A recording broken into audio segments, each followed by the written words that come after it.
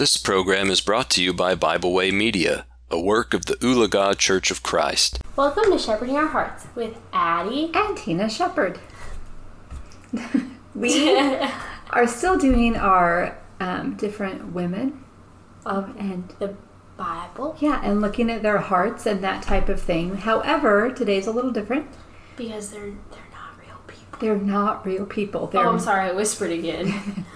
They're fictional people. No, actually, it is just from a parable. So we decided to do... That does make them fictional. Yeah. It's just weird to call it fictional when it's in the Bible.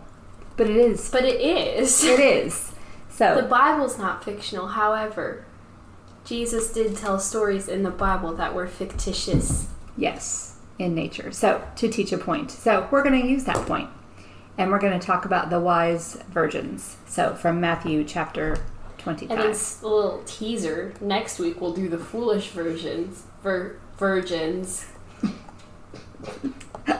Anyways. And Addie's now going to read the parable. So, it is found in Matthew chapter 25, and we're going to read verses 1 through 13.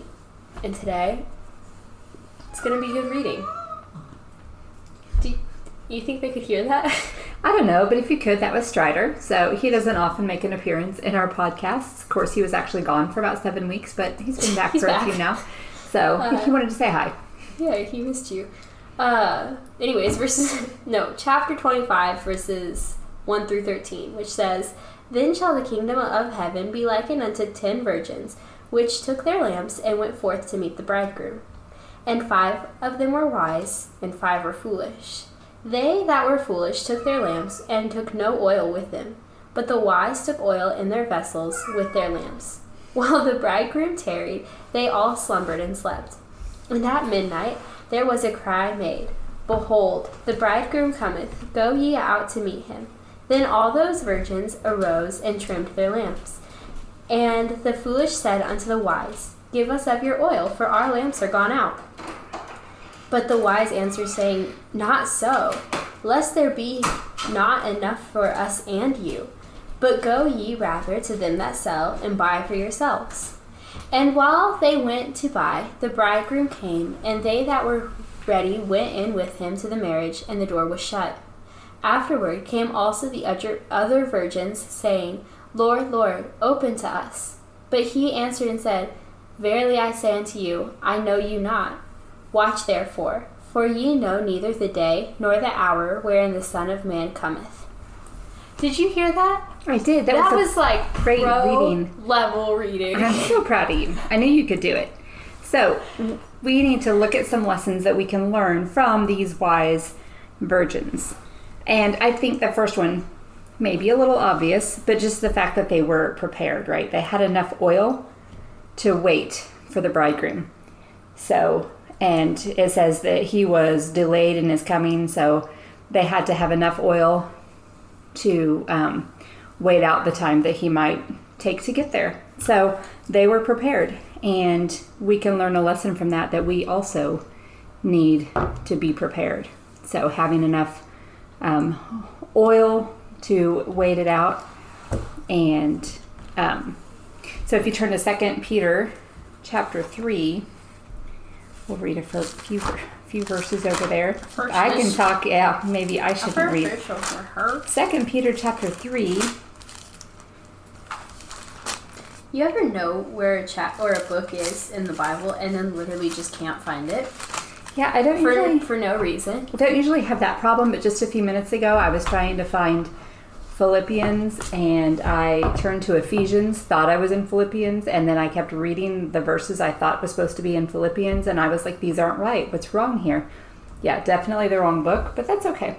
2 Peter chapter 3, starting in verse 9, says, "The Lord is not slack concerning his promise, as some men count slackness, but is long-suffering to usward, not willing that any should perish, but that all should come to repentance. But the day of the Lord will come as a thief in the night, in which the heavens shall pass away with a great noise, and the elements shall melt with fervent heat. The earth also and the works that are therein shall be burned up. Seeing then that all these things shall be dissolved, what manner of persons ought ye to be in all holy conversation and godliness?" And this is the part I wanted to focus on here. "Looking for and hasting unto the coming of the day of God, wherein the heavens being on fire, shall be dissolved, and the elements shall melt with fervent heat. Nevertheless, we, according to his promise, look for new heavens and new earth, wherein dwelleth righteousness. Wherefore, beloved, seeing that ye look for such things, be diligent, that ye may be found of him in peace, without spot, and blameless. So just essentially the idea of looking for these things to come, right? To be watchful, to be prepared, to be ready. Be prepared. That's right. Going back to the Lion King. But just being prepared and being ready when that time shall come. Because you don't know when. Yeah, we don't know when. It shall come like a thief in the night. Whether it's when Jesus comes back or you die. You don't know when either of those things are going to happen. So yeah, so be prepared always. Like, be working, be growing. And if you go on to, and I turned away from it already, but in 2 Peter, I was also going to read verse 18 of that same chapter. I'm already there if you want me to read it. 2 Peter 3:18. Yeah. But grow in grace and in the knowledge of our Lord and Savior Jesus Christ. To him be glory both now and forever. Amen. So just the closing thoughts there that Peter gives us. But grow in grace and the knowledge of the Lord Jesus Christ. And that's part of the way that we can be prepared and be watching, right? Is just to always be growing and getting better every day. That's it. Yeah. It's actually not it, because I still have a point. Oh, I actually had a sub point. Oh. As well. There's a sub point. The sub point being that we need to make sure that we are in it for the long haul, because these 5 were, they didn't just give up after a while, right? And I think so many times Christians can be like that. They can be like, become a Christian, and they work and like, 10 years goes by or 20 years goes by, and then they feel like, whew, I've done a lot, so I'm just gonna sit back and like let other people do the work now. And your work might change over the years. I mean, obviously times when like people have small children, their work for God might look different than it does at other times, but you still need to be working and doing what you can. So just to continue that, and never just to kind of sit back and let someone else do it. And this is where I had the verses in Philippians. I did eventually find it, and they're good verses. Philippians chapter 3. See if I can find Philippians the first try this time. Philippians 3, verses 12 through 14. And this is Paul writing, and he had just talked about how he should not sit back and just rest on the fact that he had all of these different benefits of being a Jew and a prominent Jew, and all these things that he had done and that he had done for God as a Jew. He said, I'm not going to count any of that towards my faith. So in verse 12, he says, not as though I had already attained, either were already perfect, but I follow after, if that I may apprehend that for which also I am apprehended of Christ Jesus. Brethren, I count not myself to have apprehended, but this one thing I do, forgetting those things which are behind, and reaching forth into those things which are before, I press toward the mark for the prize of the high calling of God in Christ Jesus. So just essentially saying, I'm not going to sit back and be like, yes, I was a Jew, and I studied here, and I did all of these things, and I had all this zeal, and I did all this stuff for God. Granted, Saul had done it a lot in the wrong way, but if he were counting back on that, he could be like, I was doing all this stuff, so now I'm good. But no, he said, I'm going to move forward, I'm going to press forward, always reaching for that prize of the high calling. So never giving up. Don't be complacent in your Christianity. That's right. Keep working towards the goal. All right, did you have a point? I did. Oh, great. Yeah. Mine's going to sound a little funny when I just say it, because my point is to be selfish. Wow, Addie. I know. But if you look at the story that we just read in Matthew, it's when the foolish virgins ask for the oil, the wise virgins are like, no, we can't give that to you. And we would be the same way with our salvation. We can't put our soul at stake for other people. Nope, it's not worth it. Absolutely not. And what would happen if they did give it to them? Then nobody would have enough. Exactly.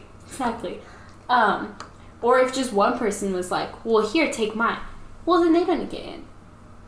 So, you have to be selfish with your salvation. And I have down Matthew 16, verse 26, which says, "For what is a man profited if he shall gain the whole world and lose his own soul? Or what shall a man give in exchange for his soul?" So just, your soul is worth so much. We should not risk it for anything. Be selfish with your salvation. I think that's a really good point. And I think a lot of people might think that's a little, like you said, it just sounds funny. But I've done a whole Camp Devo about that before, that is the one thing that you need to be selfish about. So if your family doesn't like that you're a Christian or that you're following God, well, it doesn't matter. You can be respectful to them, loving to them. You want the best for them still. So in that, you try to teach them and help them. But you don't give up your own faith. For no one. For anyone, yeah. For friends, for family. And, Jesus said it as well, that we're supposed to, anyone who doesn't hate their father and mother, but it really means to love less than God, right? You have to love God first. And everything else comes after that. So, yeah, that's your priority in all things. So, but like you said, if they had shared their oil, then nobody would have had enough. Which essentially is the same thing. If you compromise your faith to make someone else feel better, then that's not going to get them into heaven. It's true. So, it's not going to help them. And it's not going to help you. Yeah. So, don't sacrifice your salvation for anyone or anything. Not even the whole world.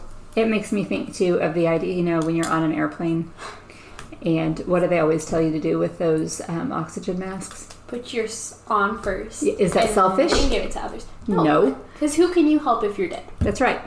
And the same way, who can you help if you've compromised your own faith? And so basically, then your faith is not an active, true faith anymore. You're not going to be able to help anybody. So, got to keep your faith and help others. So, Amen. That's the right lesson. So that was a good one. We were discussing what we were going to do before this, and Mom was like, "What if we did the wise virgins and then the foolish virgins?" And I was like, "I said virgins again. Virgins." You mean versions of virgins? A foolish version of them? Yes. But then she was like, "Are we even going to have enough to talk about?" Absolutely we are. Yeah. I said, "We'll figure it out." I thought maybe we needed to do them all together, but I'm glad that we split them up. So next week we'll be talking about the foolish. This was one of my favorite lessons. We did a fantastic job. Oh, let's just pat ourselves on the back. I'm about to tip my whole chair over. You have any relationship advice? Ooh. Yeah. Again, when it comes to your faith, don't compromise, even in that relationship. Nice. But again, and this is the whole thing. When you say don't compromise or be selfish with your faith, that doesn't mean to have a poor attitude. It doesn't towards mean to be anyone. Proudful. Definitely don't be proudful. But don't have a bad attitude towards anyone, right? Because you're supposed to be loving and kind and... You can't be mean about it. Yeah. You're not going to win anyone to Christ, and you're also not being the Christian that you need to be if you have an attitude about yourself that I'm better than you, or I'm... You just be humble. Mm-hmm. But don't compromise your salvation. It's not worth it. And there are many times that it talks about women, becoming or professing godliness. And just what that can do to other people who see that example of the attitude that they have. So again, just be loving, be peaceful, be kind, be helpful, shine your light, teach the truth. And in those ways, win people over to Christ, but don't compromise your own faith. So that's my relationship advice. It was good. Yeah.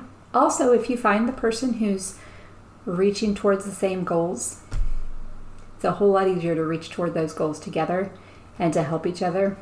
Amen. Through them all, so then they're going to want you to not compromise. So they'll encourage you in that too. So look for that person. That's it. That's all I have. That was good. Hey, Addie, Hey, Mama. do we say thank you? Honestly, I think we do. Thank you. We hope you enjoyed this program. We encourage you to subscribe to our podcast on Pandora, Spotify, or Podbean. Thanks for listening.